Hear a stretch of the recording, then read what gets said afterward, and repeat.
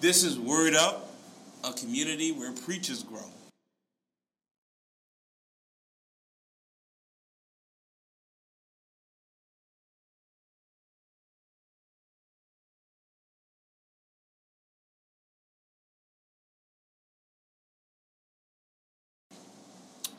Today, you are in for a treat as filling in for my wife today is the Reverend Gregory Kendrick. I'll allow him to introduce himself and to share a little bit about his ministry, and then we're going to go right into today's text regarding Pentecost Sunday. Hey, Gregory Kendrick Jr. I'm pastor at Corey United Methodist Church. I'm an elder and UMC, and I'm glad to be here. Glad to be able to fill in the shoes, the heels of Reverend Cameron. So I'm glad to have this chance, and honestly honored to be asked to be a part of this work in dealing with a text that I love, and a day, and a celebration, and a feast day. Right, if I want to kind of pull out from those Anglican roots, right, a feast day that I think is important for the church to always be able to celebrate. Certainly is a feast, and for those who are preaching this Sunday, you may be drawn to Acts 2, which is where we will hang our hat on today, Acts 2, verses 1 through 21.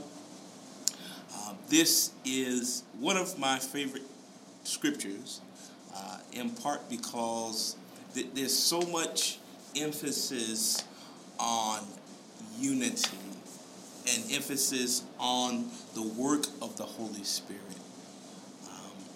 In certain traditions, you may uplift the Holy Spirit, or it may be, as one commentator says, the silent member of the Trinity.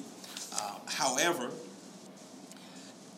talking and discussing about and uplifting the role of the Holy Spirit, I think it's very important this Sunday as we journey into Pentecost. And so, Reverend Kendrick, just some of your preliminary thoughts as we dive right into the text. Yeah, so I think my preliminary thoughts is that, you cannot talk about whether it's in conversation or in a sermonic moment, Pentecost, without talking about the physical things that are actually happening in the text. To be honest, I'm going to preach this text on Sunday, and I don't believe I'm going to get past verse 2.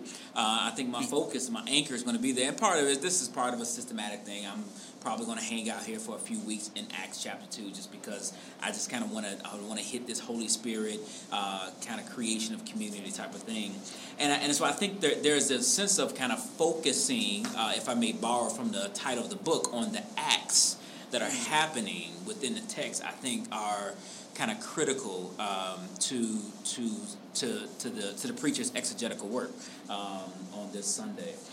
There are some acts that are happening in terms of actual things in the text, but then how they represent a fuller act that I think is at work here as well. So those are my initial thoughts. I like that you're going to walk slow with this text, maybe build and see where the Holy Spirit leads you in your confidence. Yeah. So, interesting how I approach this text. In seminary, I had a preaching professor that loved this text so much that he had a joke. It's a corny dad joke, but he says the joke goes like this, and it helped me to really understand this text in this context. He made a joke and he said, "How do you know that the disciples love Hondas?" Oh yeah. Because they were all in. Because they were all in one accord. One accord, yeah. In the King James, it says one accord. In NIV, they were all gathered in one place. It's a cheesy joke, but I always remember that because it draws us to the imagery and the reminder that when the Holy Spirit came, just as Jesus promised, that they were gathered together in one central space. They were gathered together of different tongues, of different tribes, of different spaces. But this one place is where they came and the Spirit showed up. Yeah. And some of that is right. Is just pure obedience, right? I mean, that was one of those things. Like a preacher who's going to do their work is going to remember the fact that Jesus told them, "Go to this place and don't go anywhere." That's what it says. That's how Luke ends, right? Yep. And then Acts 1 picks up that same thing. Stay here, remain here, and it was because of the fact that they were all together, right? It wasn't John, 20, where John, where Thomas, was out, and then Jesus has his visit. No, everybody was there on one accord, and I think that's a critical understanding of the text that's happening. Is that there is a sense that everybody is there, and Pentecost happens when we show up as a community. Yeah. I love verse 3 because Luke draws to this detail of divided tongues. That in the midst of divided tongues, what unified them wasn't necessarily had anything to do with their commonality, more so that it had to do with the fact that the Holy Spirit was the one thing that brought them together. It reminds me of a family reunion. I don't know if you've ever been. You probably been in a family reunion. To many family reunions. Family reunion. You have cousins from Mississippi, and cousins from California, cousins from New Jersey, cousins from New York. Now y'all carry the same name. Maybe. But y'all talk some.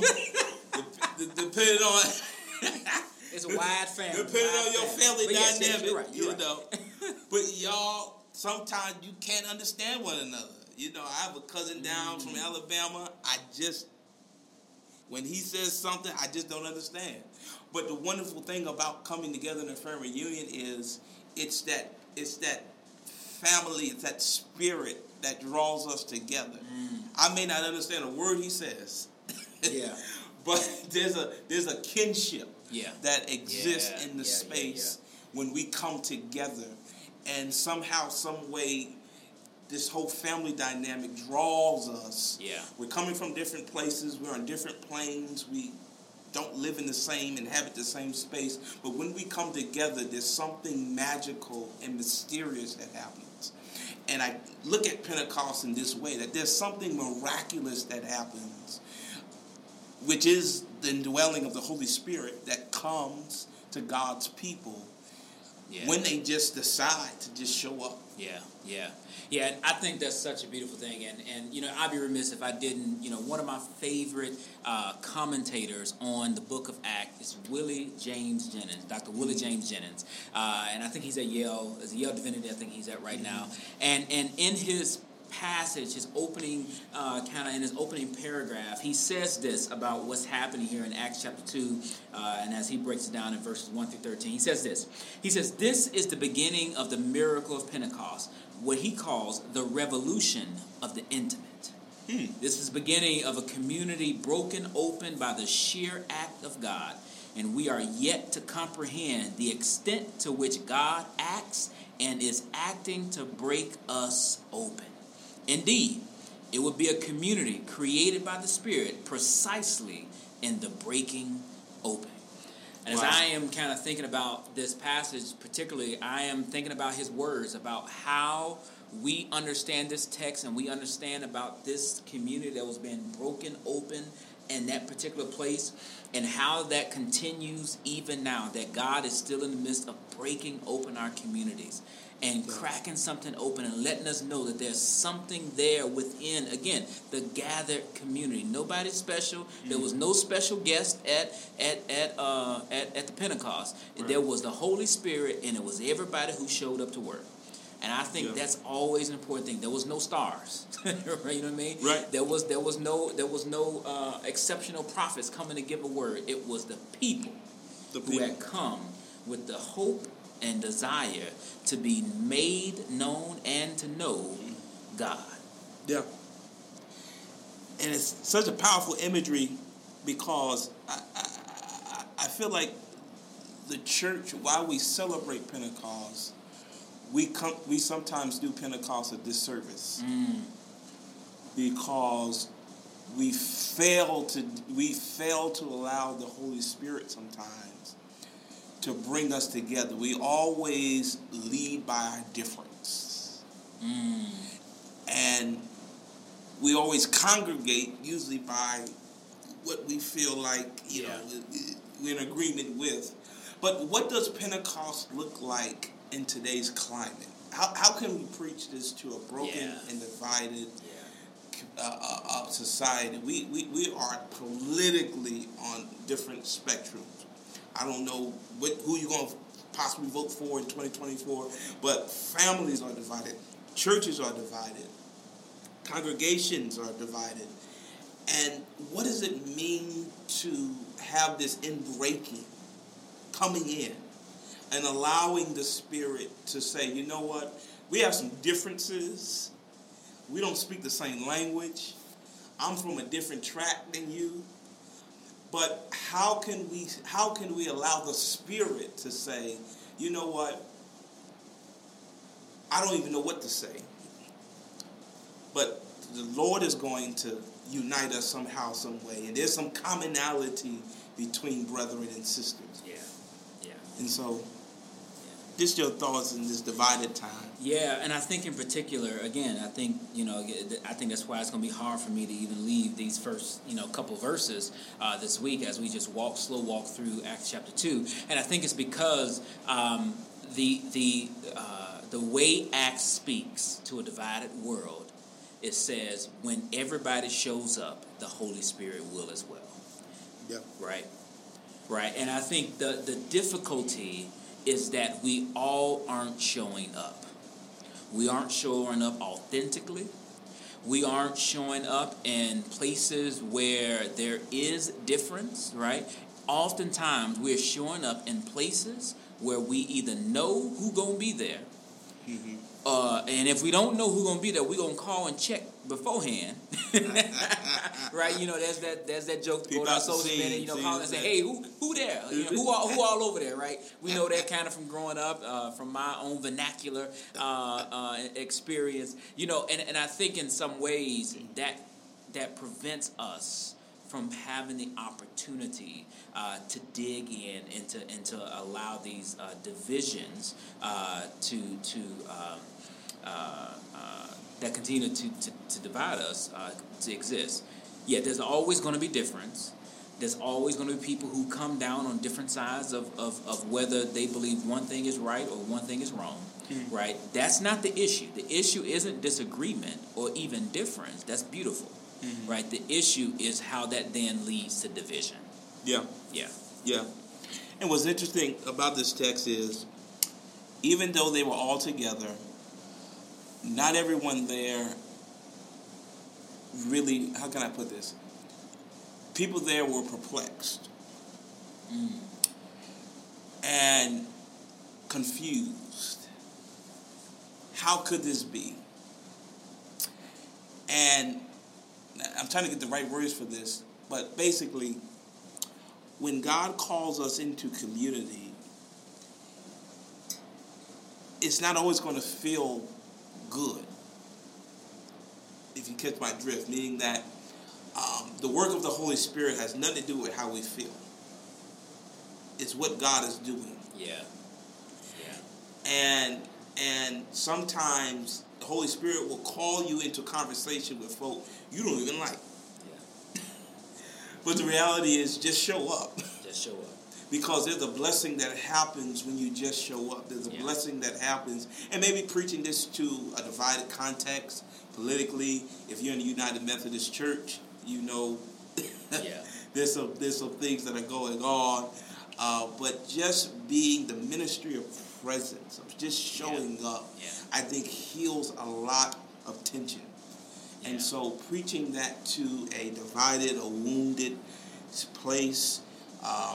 We have this whole debt ceiling thing going on in our nation. We have a Congress that literally, I pray the Holy Spirit Pentecost just happens in the White House in terms of people coming together for the sake of the good of those who are hurting and grieving. But how do we preach this peace to a divided and broken world? And so I hope you have any final thoughts before we?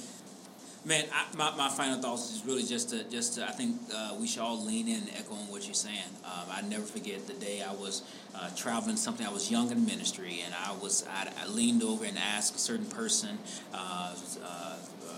another pastor, Reverend April Casperson. She's at MTSO now, serving in her appointment there.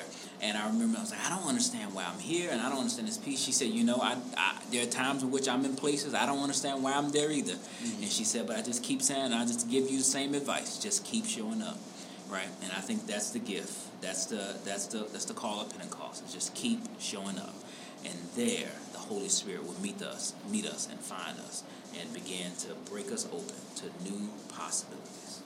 Amen, amen. Keep showing up, and I hope you show up on Sunday, and I hope your people show up on Sunday, and as we gather once more to worship and to experience the power of the Holy Spirit. And so with that, God bless you and God keep you. Again, thank you, Reverend Kendrick, for your ministry, and bless you, preacher, pastor, as you continue to show forth Christ. And so this is Word Up, a community where preachers grow.